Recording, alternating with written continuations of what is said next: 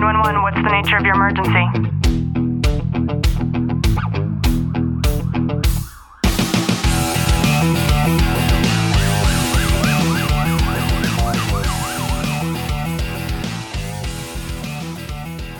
Welcome to the Tactical Living Podcast. I'm your host, Ashley Walton. And I'm your co-host, Clint Walton. If you haven't already, go and check out this Wednesday's episode where Clint and I talk about the Tribe of Buyers event that really started to transform and change our entire lives, not only on a personal level, but also when it comes to the outreach that we're able to have with our business. And in today's episode, as promised, Clint and I are going to share with you why we handed $25,000 over to a complete stranger. So just sit back, relax, and enjoy today's content. I want to step back to when Leo Warriors was born. And at the time, I had a coach, we can call him a mentor, great guy, but to make a long story short, I didn't have him in my corner the way that promises were made. And I didn't know what I was doing when it came to not only business, but essentially this podcast. And it's been quite a struggle for us to figure things out and to know what we're supposed to do in order to take this to the next level so that we can make the impact that we know we need to make. And during the Tribe of Buyers event, Clint and I started to gain some incredible clarity around what our messaging is. It took a year for us to finally nail it down. And that message is that it is our mission to crush the mental health stigma that's surrounded around the profession of first responders, military service members, and their families. Non-negotiable. I feel it in my chest when I say that. I can see a smile on Clint's face when I say that. We know that's the direction we're going in. We know how beneficial this is. And we know that there are a lot of fucking lives that we can save through our coaching platform. But we didn't know how to do it. We needed help. We needed guidance from people who have done the same thing, be it not in the same niche, not in the same genre, because this hasn't been done before. We don't know anybody that has done it the exact way that we're laying it out. So just like going to the lumber yard and getting all the right measurements, we need to know how to build the foundation. And in saying that, having such clarity during the Tribe of Buyers event really allowed us to understand the fact that we can't do this alone and we have to lean on people in order to make this successful.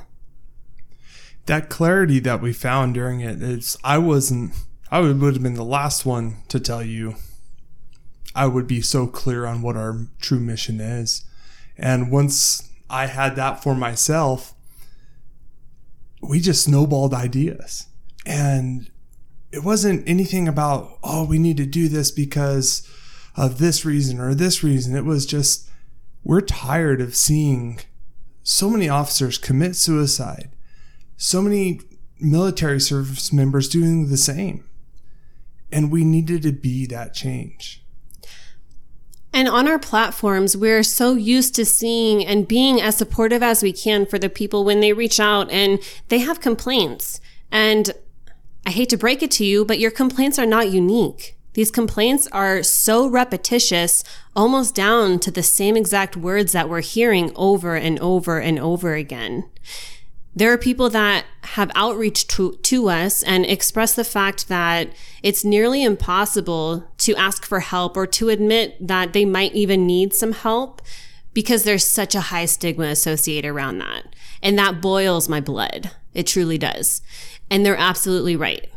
If you were to say, I think I need to talk to somebody, and you express that to your admin, or you express that to your coworkers, what do you think is going to happen? First of all, the stigma that exists is already going to create shame for you to have voiced your own concerns in the first place. And second of all, you're going to have this silent shadow that's weighing on you based on whoever you told it to. What if they fill in the blank? And as soon as you said that, I had a picture of an officer going to their admin or someone within authority at their agency and just having a big red stamp placed on their forehead says damaged goods. And that title's there forever now. And that's not just you saying that. And we hear so many people that have expressed that same exact truth. And that's a truth that exists nationwide. worldwide. And that's because there's not systems in place that truly make it a confidential space for a first responder military service member to be, or even a first responder spouse.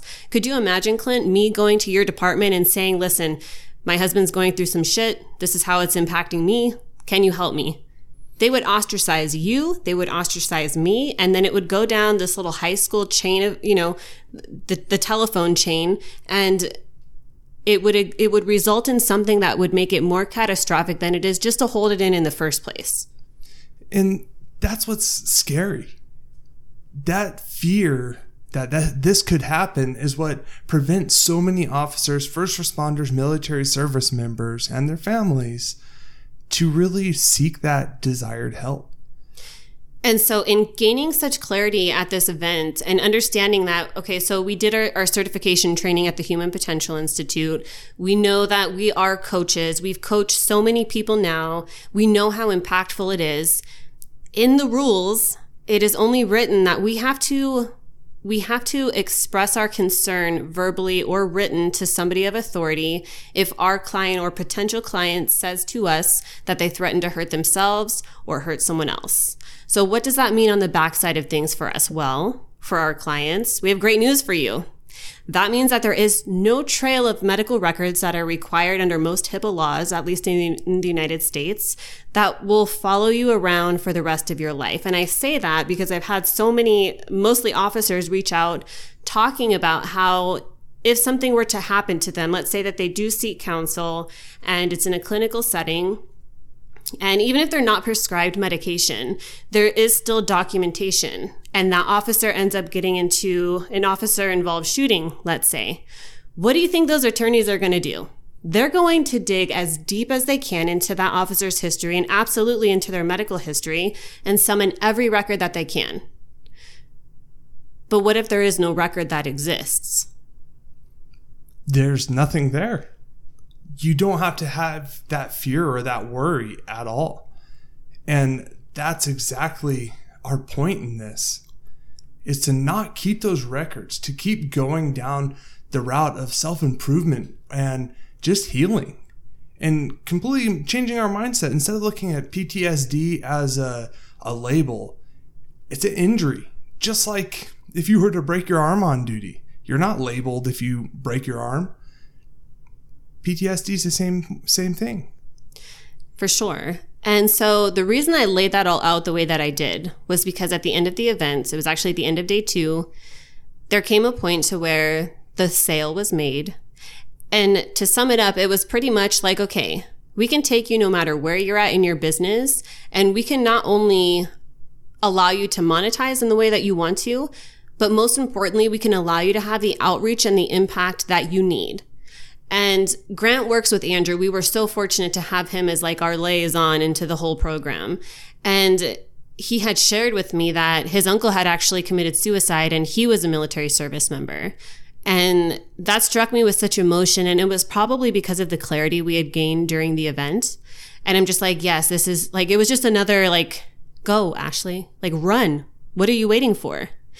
And imagine if you could have a program in our situation to where somebody would hand walk you through step by step, no matter where you're at, and fully investigate and stand by your side to push you and to show you the way to be as successful and make the impact that you want so that you can touch as many lives and build a legacy around whatever it was that you're creating. It was a no-brainer. I handed over, well, I shouldn't say me. Sorry, Clint. We handed over $25,000 to Andrew Cruzy before we had even met the guy. And that makes me laugh because the last day, right before Ashley and I were walking out, we just... Literally before we stepped out and said goodbye. He just happened to cross paths with us. And he goes, oh, I'm sorry, I haven't had the chance to meet you guys yet. And we just started talking, and it was funny how that happened. Yeah. And Clint and I have never felt so good about a purchase like that. There's always that buyer's remorse that comes into play when you're shoveling over that kind of money, like purchasing a car, for example. And every single time we admittedly have had a lot of vehicle purchases, I've always had that, did I make the right decision in the back of my mind. And with this, there was none of that. And it's because it's not about me. It's not about us. It's that excitement to truly know we can help so many people.